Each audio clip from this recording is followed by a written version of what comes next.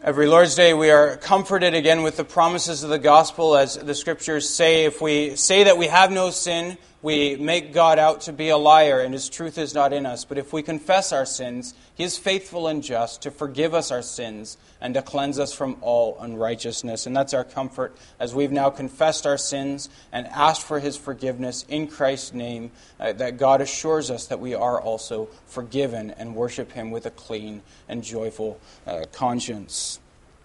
Let's now turn to the Word of God. Our scripture reading this morning comes first of all from Proverbs chapter 10.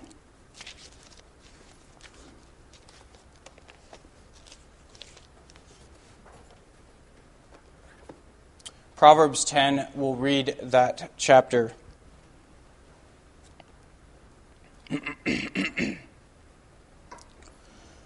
The Proverbs of Solomon. A wise son makes a glad father, but a foolish son is a sorrow to his mother. Treasures gained by wickedness do not profit, but righteousness delivers from death. The Lord does not let the righteous go hungry, but He thwarts the craving of the wicked. A slack hand causes poverty, but the hand of the diligent makes rich. He who gathers in summer is a prudent son, but he who sleeps in harvest is a son who brings shame. Blessings are on the head of the righteous, but the mouth of the wicked conceals violence. The memory of the righteous is a blessing, but the name of the wicked will rot. The wise of heart will receive commandments, but a babbling fool will come to ruin. Whoever walks in integrity walks securely, but he who makes his ways crooked will be found out. Whoever winks the eye causes trouble, and a babbling fool will come to ruin. The mouth of the righteous is a fountain of life, but the mouth of the wicked conceals violence. Hatred stirs up strife, but love covers all offenses. On the lips of him who has understanding, wisdom is found, but a rod is for the back of him who lacks sense. The wise lay up knowledge, but the mouth of a fool brings ruin near. A rich man's wealth is his strong city. The poverty of the poor is their ruin. The wage of the righteous leads to life, the gain of the wicked to sin. Whoever heeds instruction is on the path to life, but he who rejects reproof leads others astray.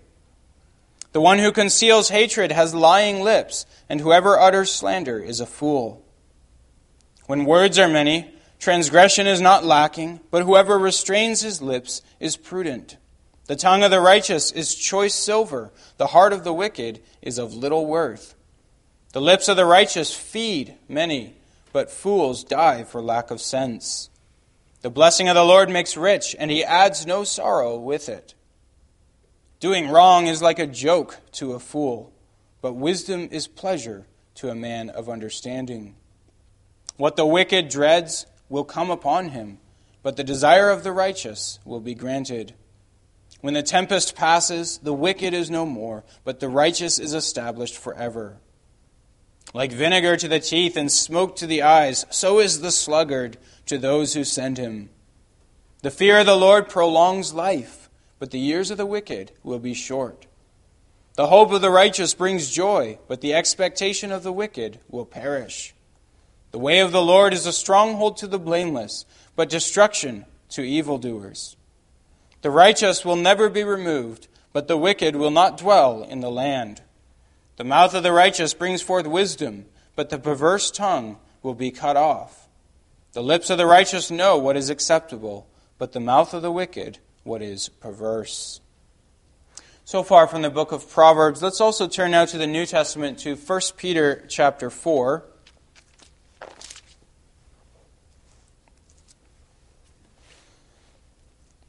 1 Peter 4, we'll read verses 1 through 11. If you're particularly sharp-eyed, you might notice where Peter quotes from that chapter in Proverbs. 1 Peter 4, verses 1 through 11. Since therefore Christ suffered in the flesh, Arm yourselves with the same way of thinking, for whoever has suffered in the flesh has ceased from sin, so as to live the rest of the time in the flesh, no longer for human passions, but for the will of God. For the time that is past suffices for doing what the Gentiles want to do, living in sensuality, passions, drunkenness, orgies, drinking parties, and lawless idolatry. With respect to this, they are surprised when you do not join them in the same flood of debauchery, and they malign you, but they will give account to him who is ready to judge the living and the dead. For this is why the gospel was preached even to those who are dead, that though judged in the flesh the way people are, they might live in the Spirit the way God does. The end of all things is at hand. Therefore be self-controlled and sober-minded for the sake of your prayers. Above all, keep loving one another earnestly, since love covers a multitude of sins. Show hospitality to one another without grumbling. As each has received a gift, use it to serve one another as good stewards of God's varied grace. Whoever speaks, as one who speaks oracles of God. Whoever serves, as one who serves by the strength that God supplies, in order that in everything God may be glorified through Jesus Christ. To him belong glory and dominion forever and ever. Amen. So far, the reading of God's Word. The text to which we want to pay particular attention this morning is 1 Peter 4, verses 7 through 11. Let's read those verses again. There are only a few of them. 1 Peter 4, then beginning in verse 7. The end of all things is at hand. Therefore, be self-controlled and sober-minded for the sake of your prayers.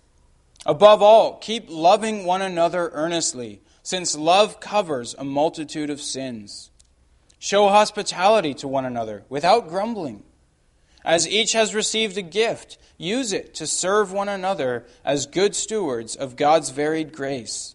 Whoever speaks as one who speaks oracles of God. Whoever serves as one who serves by the strength that God supplies, in order that in everything God may be glorified through Jesus Christ. To him belong glory and dominion forever and ever. Amen.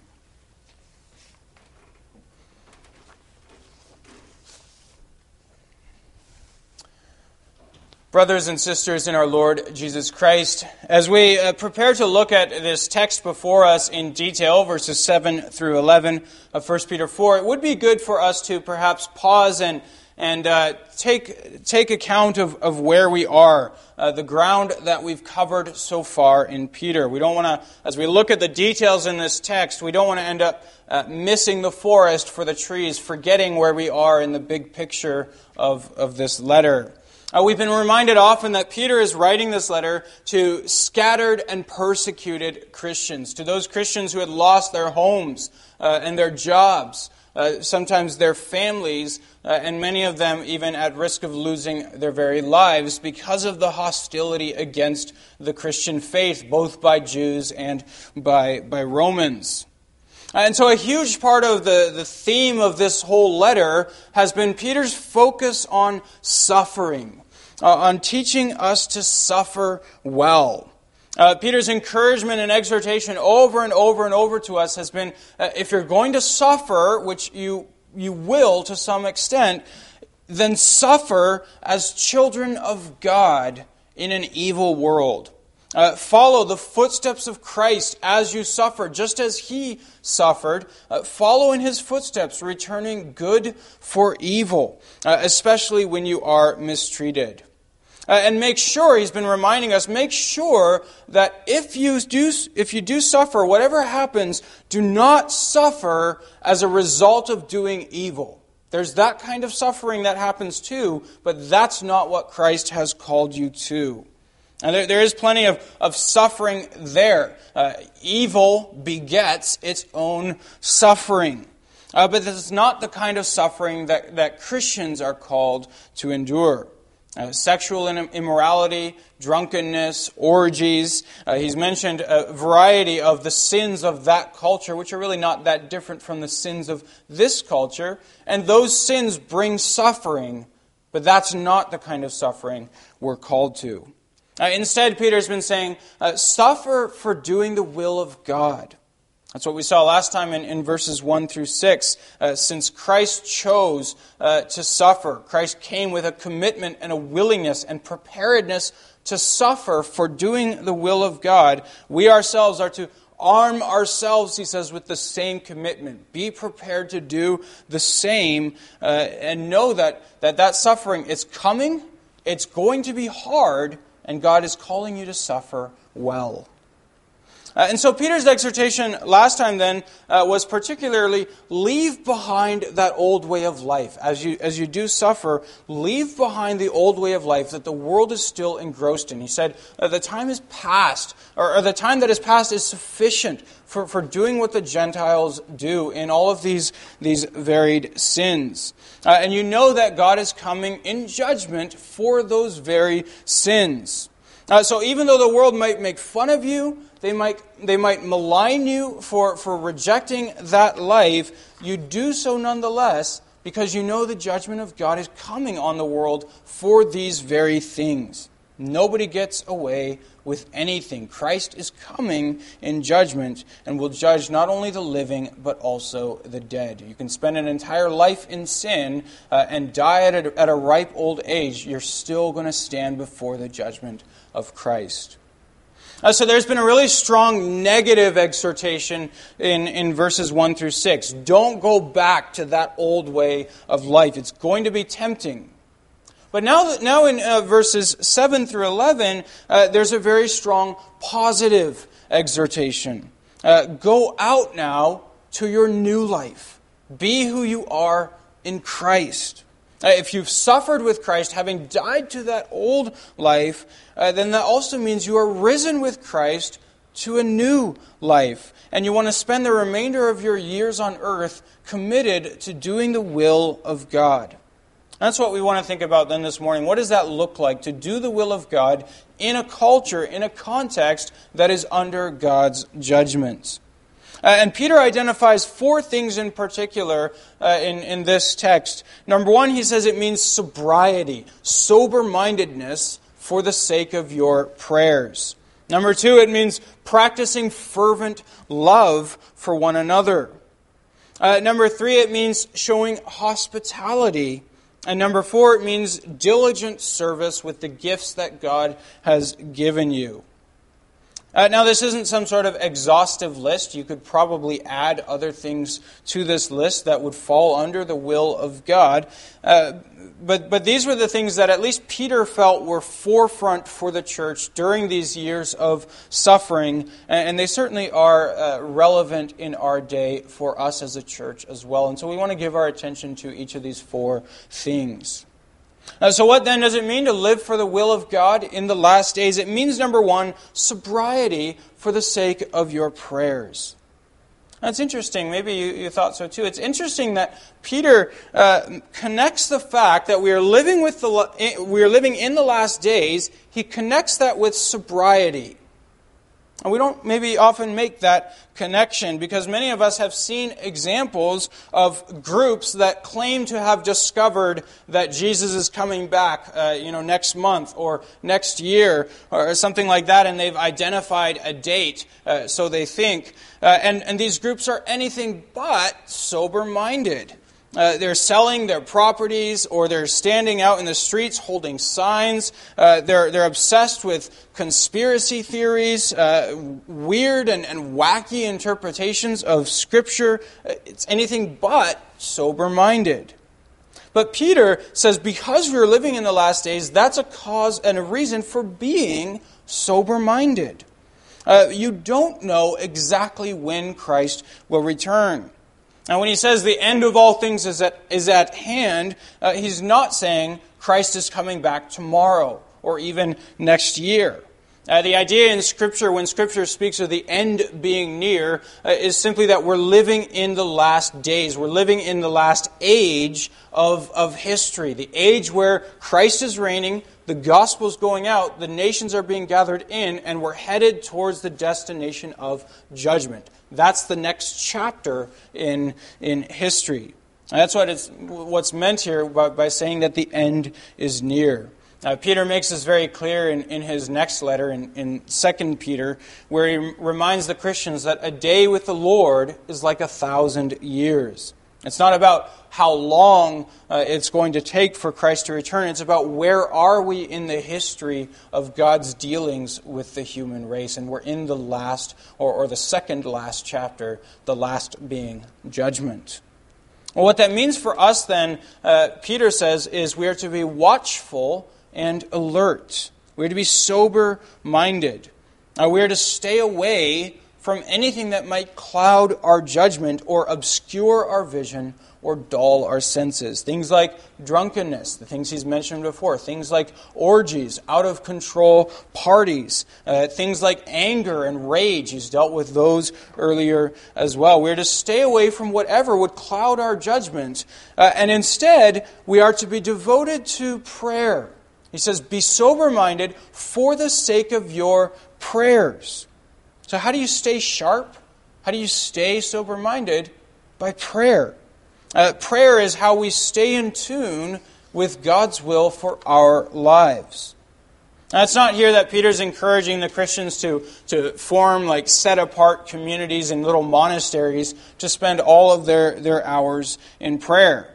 No, the point is by being devoted to prayer in the first place, you'll know the will of God for the rest of your life, for your work, for how you raise your family, for how you do dealings in the marketplace. You know how to do that by first making your first priority in prayer.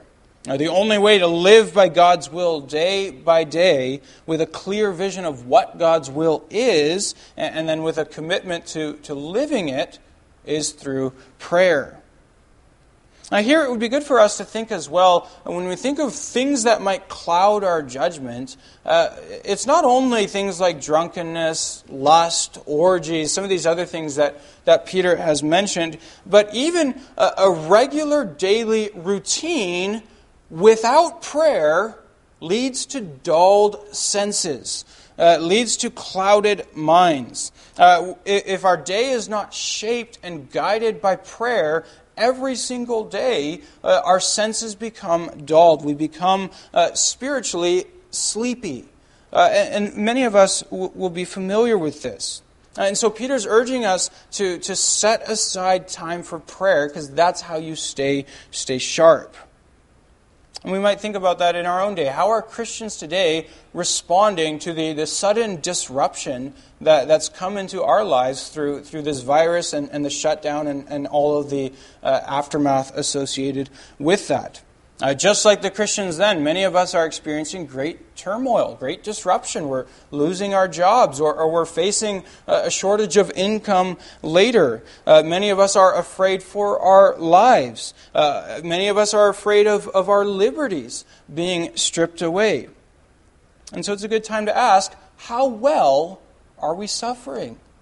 How well are we suffering, and how is that suffering being shaped and guided by our prayers? Are we spending time in prayer? Are we waking up every day, starting our day with prayer? That God would direct our day, and not our impulses, our emotions, our reactions to our circumstances. Are we being shaped by prayer? Times like these can bring out the best in us, when we've made sure that we've taken the time to speak to our Father and hear from Him, but they can also bring out the worst of us when we haven't been led by God, and instead we're led by whatever impulses happen to take over us. And so you think of the Christians in Peter's day as well, to whom Peter is writing. Many of them had faced the loss of their jobs, expulsion from their trade guilds because of their faith. Some of them the loss of their homes, and many of them the loss of their lives, or threats to their lives. Well, you're not going to respond well to those unless you're first prepared in prayer. The book of Hebrews talks about how the Christians that were being written to there had even been able to rejoice while they were losing their homes. So their homes were being taken away from them. They were being driven out, and they were rejoicing because they were counted as worthy to suffer for the name of Christ. Well, I don't think that just happened naturally. That kind of response is one that is prepared, one that is ready, that has been waiting for that suffering and preparing for it through prayer. The historical records of the Christians in the first several centuries, in fact, during those centuries of particularly severe persecution, the records record not only how the Christians suffered well, but how much time and effort they devoted to prayer. They knew this was a season of intense suffering, and they prepared for it well by spending time in prayer. There are reformers as well during the Great Reformation of the 1500s. You think of Guido de Bray and the letters that he wrote to his wife and his children that record his constancy in faith, but also how he tells them of the time that he spent in prayer, preparing his heart to die well before those who persecuted him. So before anything else, Peter teaches us to be self-controlled and sober-minded for the sake of our prayers, that we might be acquainted with the will of God for our lives. Secondly, Peter then urges us towards love. In fact, he urges us to love above everything else, he says. Above everything else, keep earnestly loving one another from the heart. Since, he says, love covers a multitude of sins.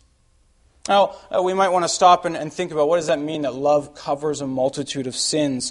It certainly does not mean that when we love others, we atone for our own sins. That's not what is meant here. In fact, the sins that are being covered here are the sins of the other, the sins of those whom we are loving.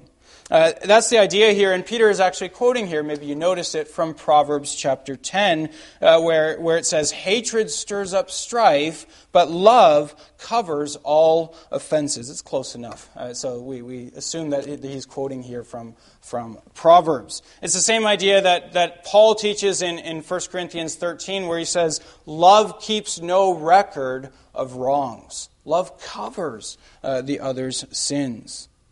We want to bear in mind here the big idea in this letter is when we're suffering for the will of God, we want to make sure we're not suffering for doing evil.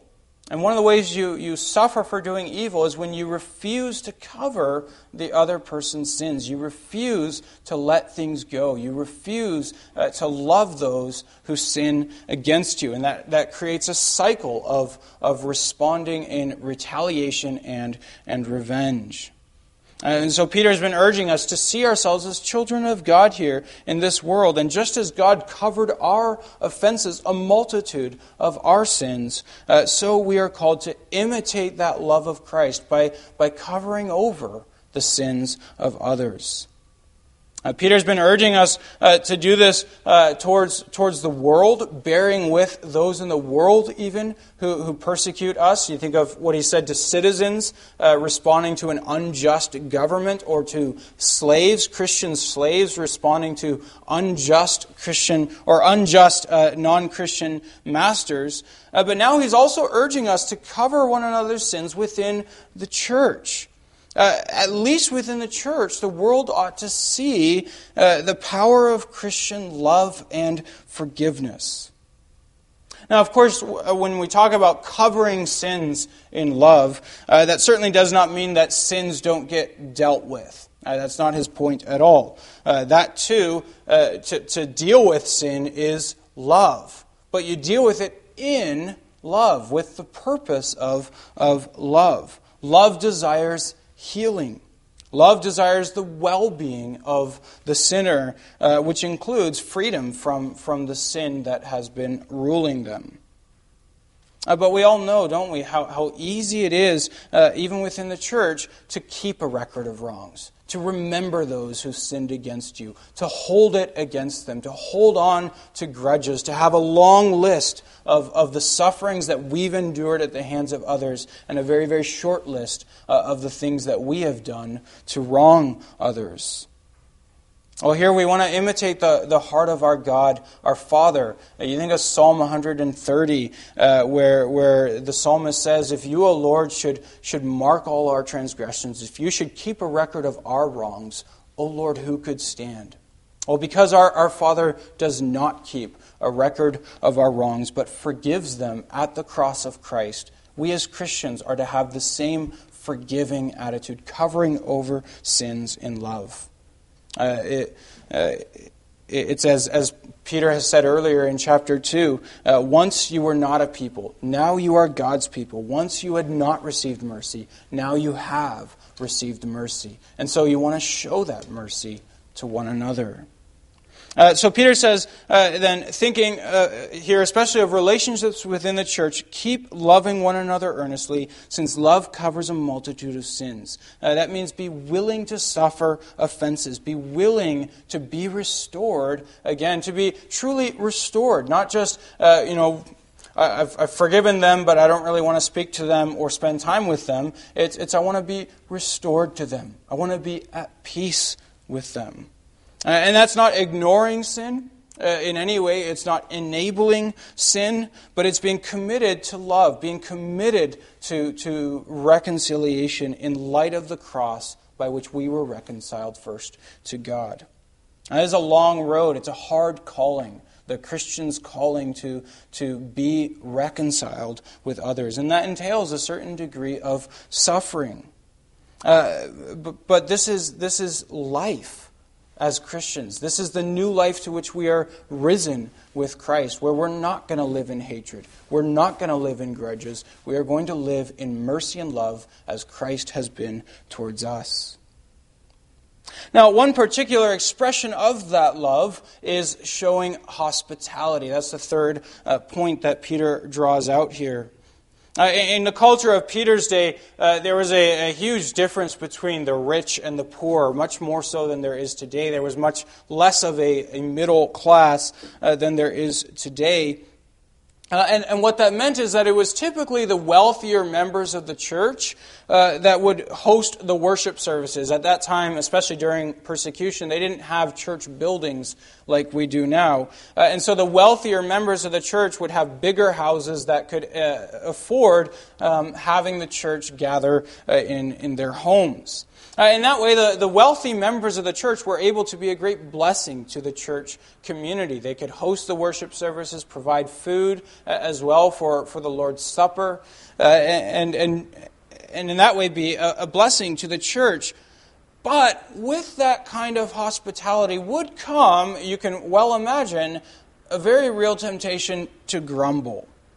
Because, while it might be gratifying to host these people in their homes and to be able to show generosity at the beginning of that relationship, usually in the beginning of a relationship you enjoy the giving.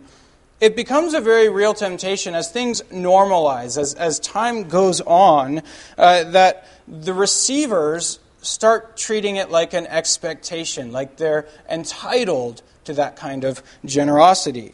And what happens then is that the givers will quickly start to grumble. And we do this. This happens in our relationships. As we give, people get used to receiving. And then the givers start to grumble. They start to resent those who are receiving. And they start to feel like the one who's receiving really ought to be doing more. They ought to be doing their fair share. You start to feel like you're being taken advantage of, and you start to grumble. Well, Peter applies this particularly then to the question of hospitality, because that's where this issue tended to surface in the church of that day.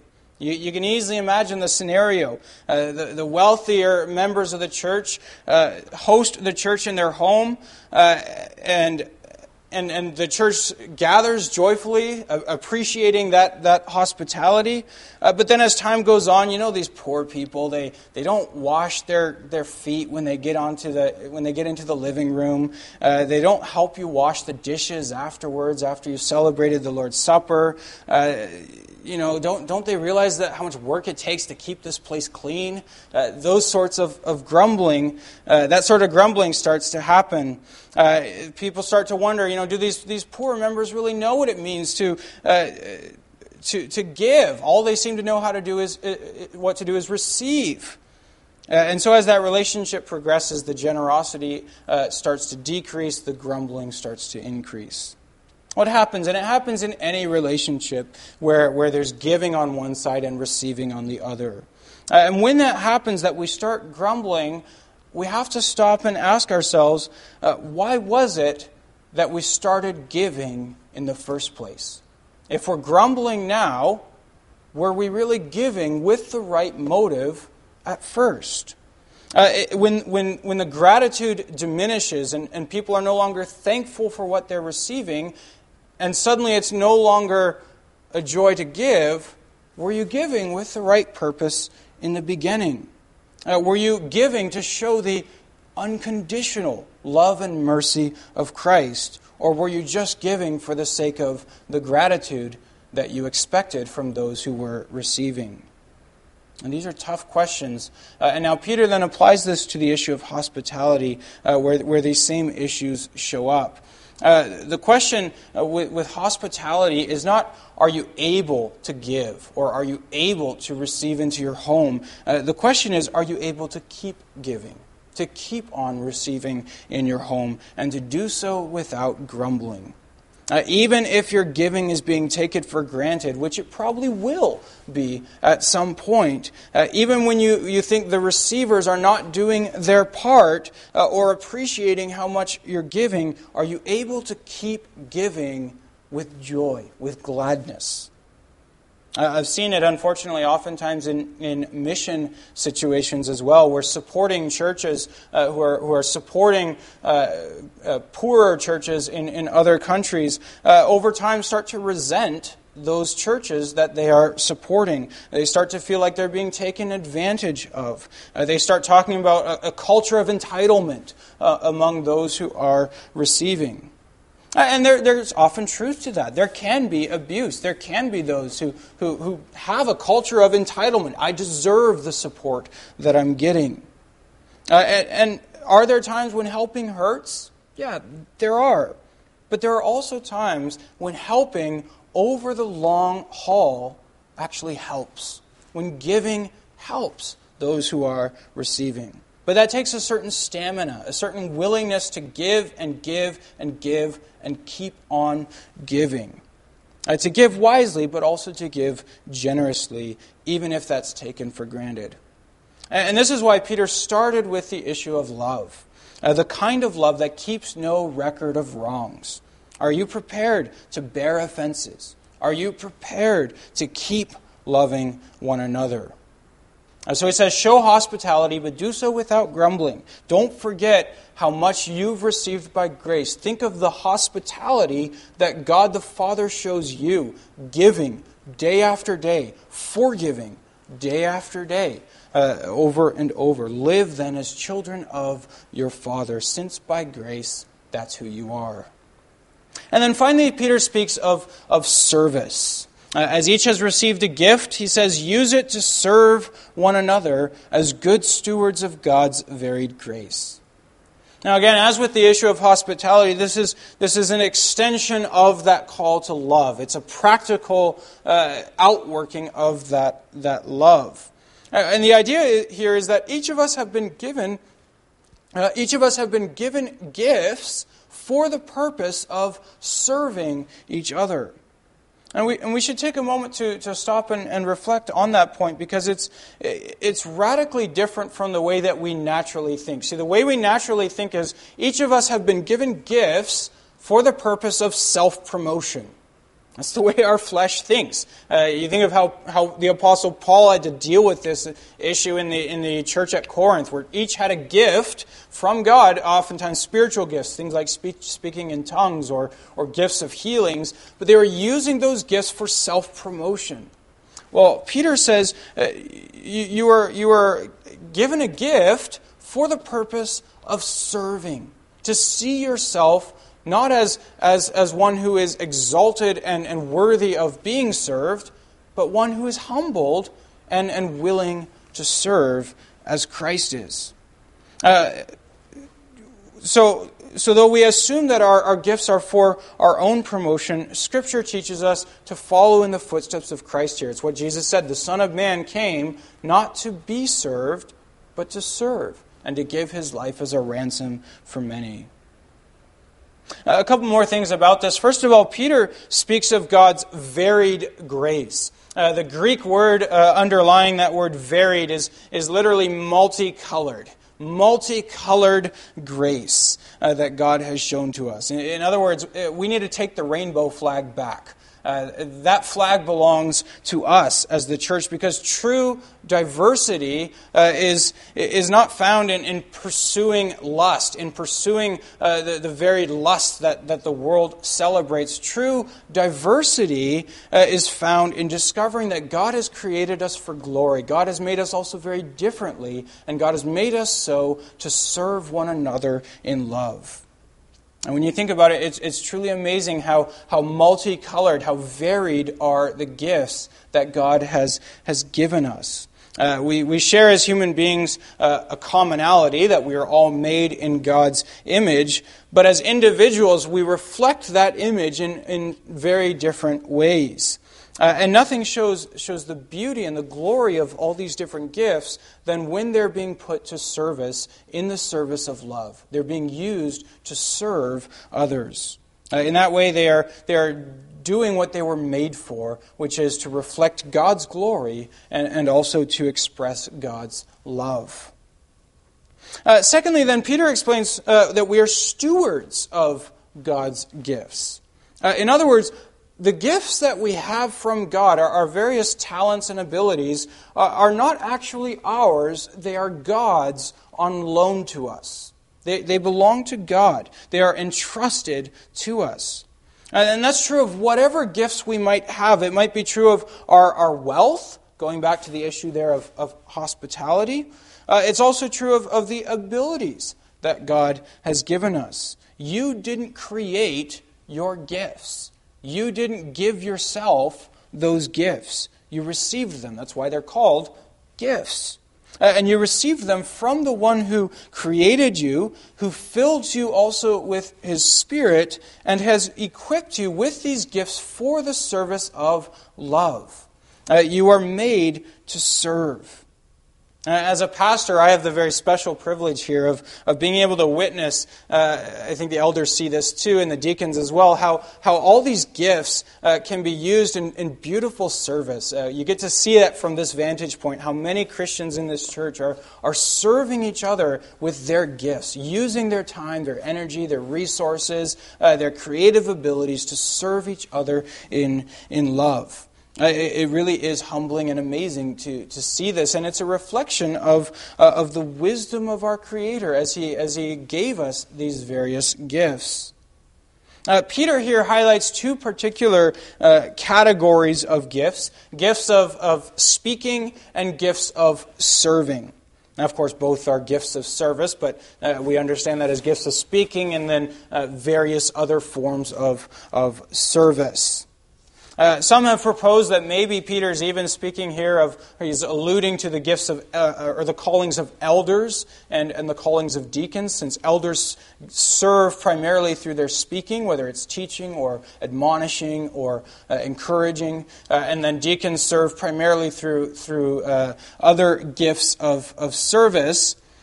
But I don't think that is what Peter has in mind. At least he's not explicit about it being an allusion to elders and deacons. He's speaking here, throughout this letter, he has been speaking to the whole Christian church. And so there's no indication now that he's suddenly only speaking here to office bearers. So Peter says those who speak, this would be all of us, should speak as if they're speaking the very words of God.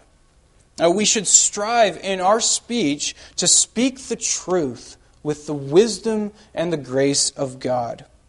Now, obviously, we're not going to achieve that goal in perfection here on this earth. But at the same time, we are indwelt by the Spirit to be able to speak words of truth and grace that reflect the truth and grace of Christ. Even if it's not perfect, it is something the Spirit teaches us to do.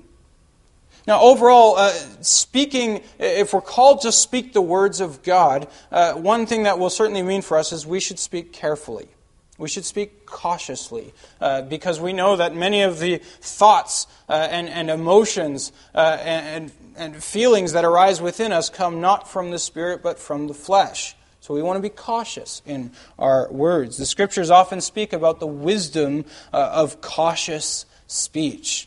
Proverbs 10, verse 19, when words are many, transgression is not lacking, but whoever restrains his lips is prudent. Proverbs 13, verse 3, whoever guards his mouth preserves his life. He who opens wide his lips comes to ruin. Proverbs 17, verse 27, whoever restrains his words has knowledge, and he who has a cool spirit is a man of understanding. One more, Proverbs 21, 23, whoever keeps his mouth and his tongue keeps himself out of trouble. And so the Scriptures teach us that we are to be cautious. If we want to speak where our words are reflecting the truth and grace of God, that's going to mean speak carefully, speak cautiously. Don't be rash in your speech. It's what the Apostle James tells us as well, that every person should be quick to listen, slow to speak, and slow to anger. Now, it doesn't mean don't speak. It doesn't mean there doesn't ever come a time to speak. But it means being careful so that when we do speak, the words we say are the words that bring truth and that bring life.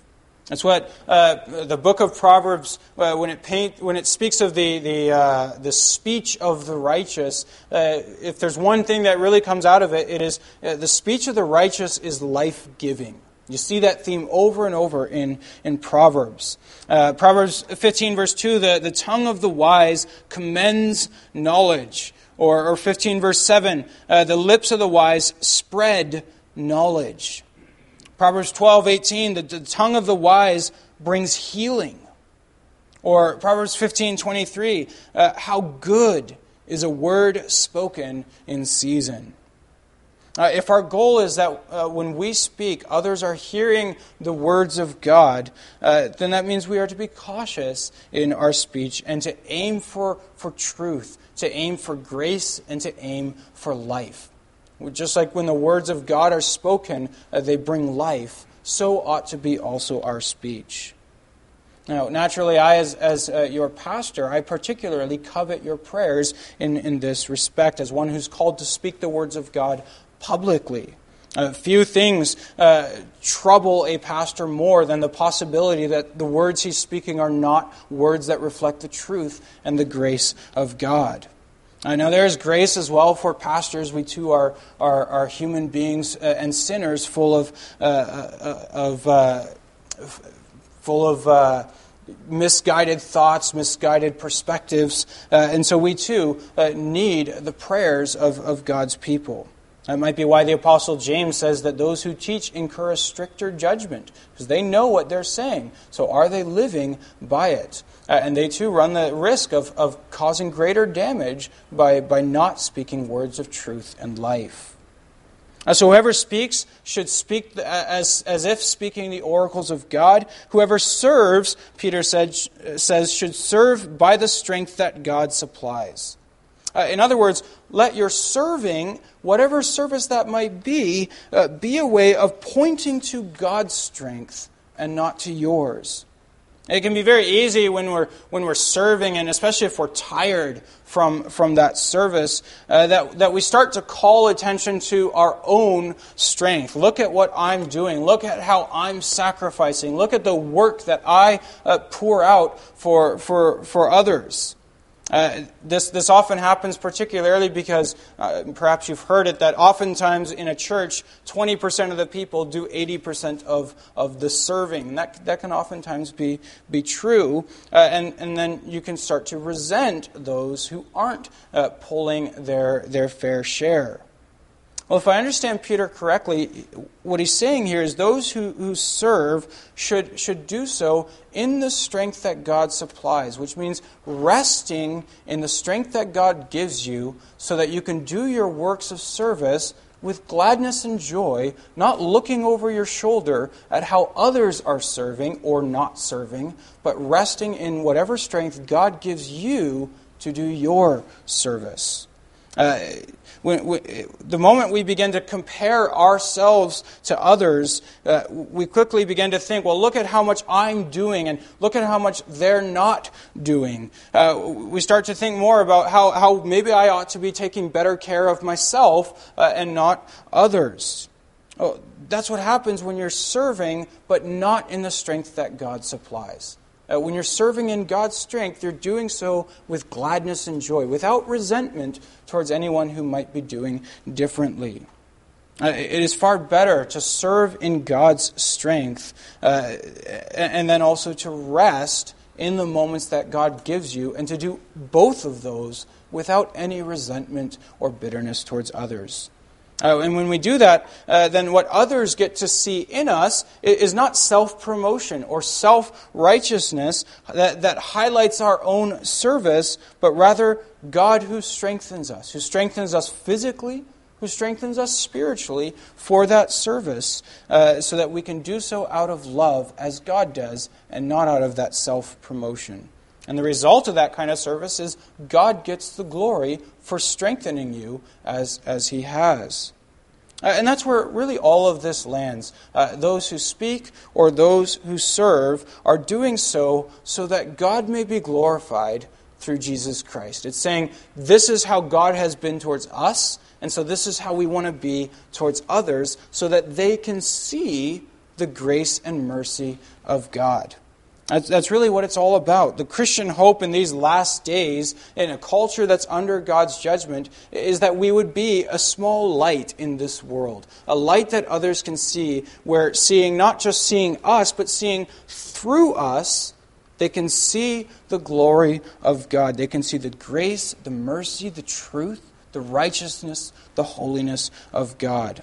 That God who has showered us with grace upon grace, that He would receive the honor He deserves. That ought to be our desire for our own lives in these last days. And He equips us for that by His Spirit. So let's do that in love. Amen.